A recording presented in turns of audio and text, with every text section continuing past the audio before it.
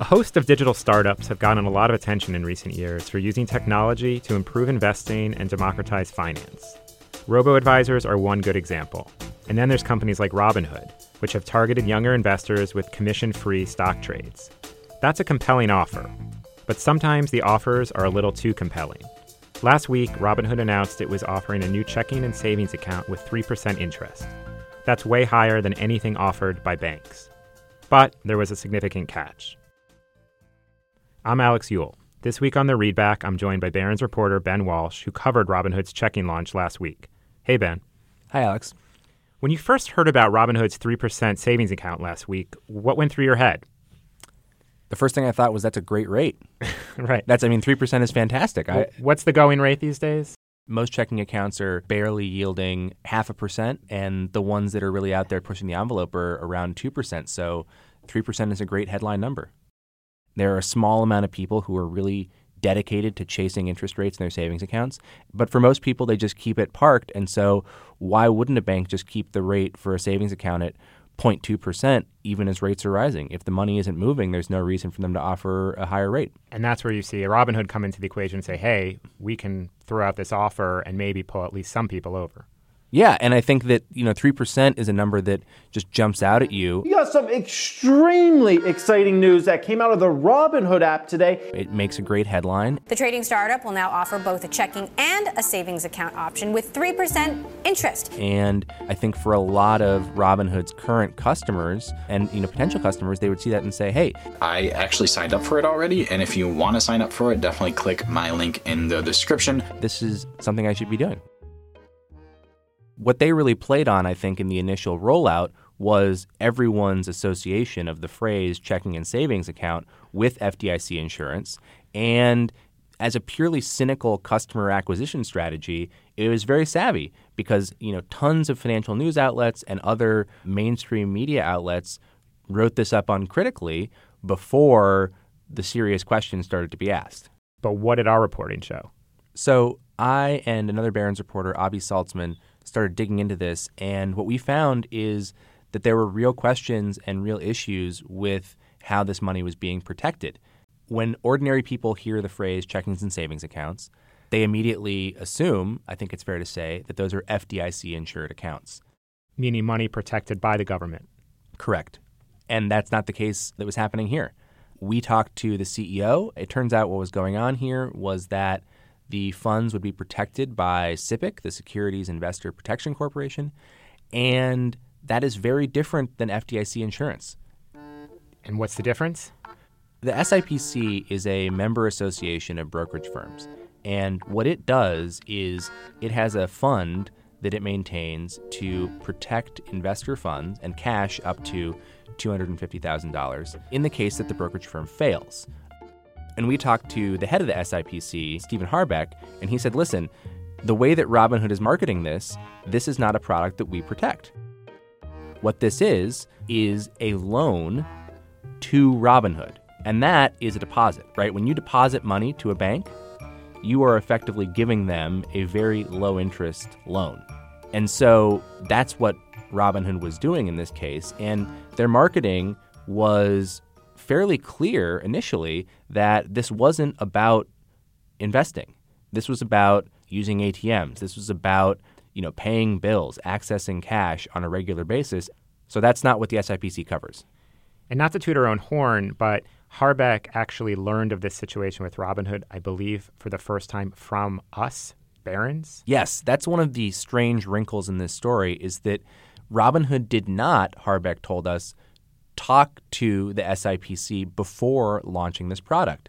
And so when we reached out to Harbeck in writing and reporting our story, that was basically the first he'd learned of it. And so you have a situation where an industry group that manages this protection for brokerage firms is learning about a product that one of its members is rolling out from reporters. It's quite wild.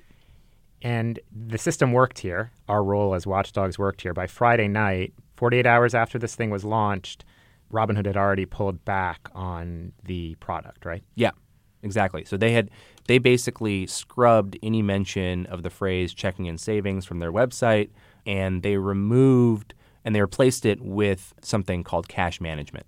which, a point that I made in a story that I wrote about it is if Robinhood had done this product launch and just called what they were doing a cash yield account, everything would have been fine. That's what brokers do all the time. The problem is it doesn't generate as much publicity for the brokerage. Not quite as sexy as a 3% checking and savings account. Definitely not. Before we move on, can you just explain who Robinhood is and what their mission has been?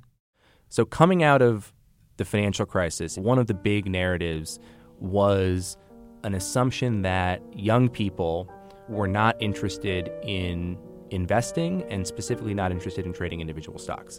And there are macroeconomic reasons for that. Student loans, lack of employment opportunities. So they just don't have the disposable cash to save and invest. But also the experience of seeing the market crater, seeing their parents oftentimes put in really tough situations with their own investment accounts. Right. And Robinhood basically said, no, we think that if we get out there. Robinhood lets you trade stocks with zero commission. That's right, commission-free until now. And create a mobile app. Streaming to your phone when you need to know what you need to know to make an informed trade decision. Even notifications when important stuff happens. And get viral marketing, essentially, in front of young people that they will start investing in companies. And particularly, they'll start investing in companies that they care about from a consumer perspective. So people are excited about what Facebook is doing. People are excited about what Twitter is doing. Tesla, they want to buy the car. Maybe they can't afford the car, so they'll just buy a couple shares of the stock. Right. Or maybe you cannot even buy a Tesla because the wait list is what it is. So you become sort of a fan. And what they really capitalized on, I think, was this sort of emerging fanboy culture around securities. So Tesla is one great example where there's just a cult following around the stock and around Elon Musk in particular. And also early this year in February, Robinhood announced that they would start allowing you to trade crypto.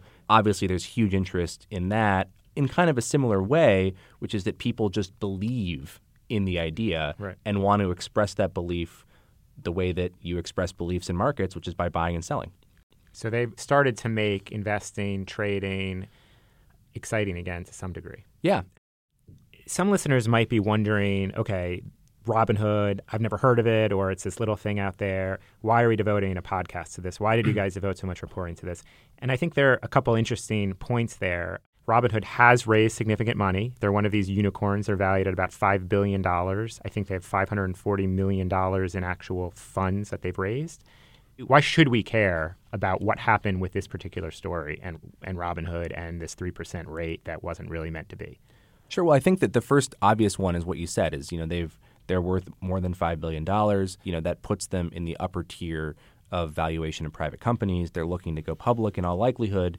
The other one, though, is that it's a little bit of a parable about innovation and fintech companies and what happens when they really try to push the boundaries of what regulators and what their industry will allow.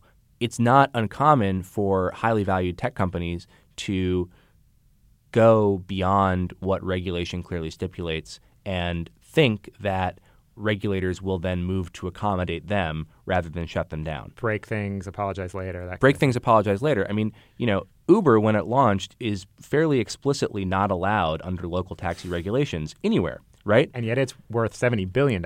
Right. And regulators have effectively accommodated them. And what Uber did was it showed that there was a gap in what regulators were allowing to exist and the market demand for taxis effectively. This is a trickier situation. I think that effectively Robinhood was trying to pull that same move to offer something that they called checkings and savings that wasn't what ordinary people would refer to as a checkings and savings account, and that they could get away with it.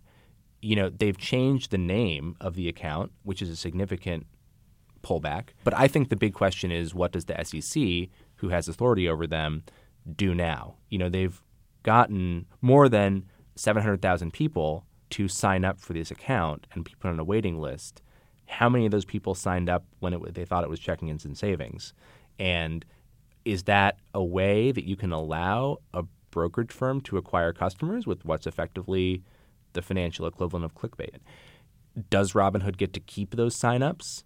Are those people made aware of precisely what happened here? They might have seen the initial story that was extremely positive about Robinhood, decided, yeah, that sounds great, I'm signing up, and they haven't even checked the news since. They don't even know that what they were told initially was not what was going on. So that's a big question, right? And then another one, though, is that for a lot of people, these sorts of botched rollouts of products is one of the main ways that they experience what the behavior of finance companies is like. You know, they might not be following the investor day of JP Morgan closely. They probably aren't. Most people aren't. And we shouldn't expect that they're going to. But a lot of young people got an alert on their phone that said, this company whose app you have installed is now offering checkings and savings accounts. And it's not true. And so the question is, how do regulators deal with that? Because the SEC exists to create confidence and stability in the markets. And you have Robinhood, who's effectively undermining that confidence to its investors and sending mixed messages directly to their notifications on their cell phone. Yeah, and I'm sure you're going to be following up on this. And I know you and Avi are going to be looking at this story and the ramifications for Robinhood and the entire industry and for startups. Yep, absolutely. All right, Ben, thanks so much for joining us. Thanks, Alex. You can read Ben Walsh's and Avi Saltzman's stories on Robinhood at barrons.com. I'm Alex Ewell. The show is produced by Meta Lutzoff. The Readback will return next Wednesday.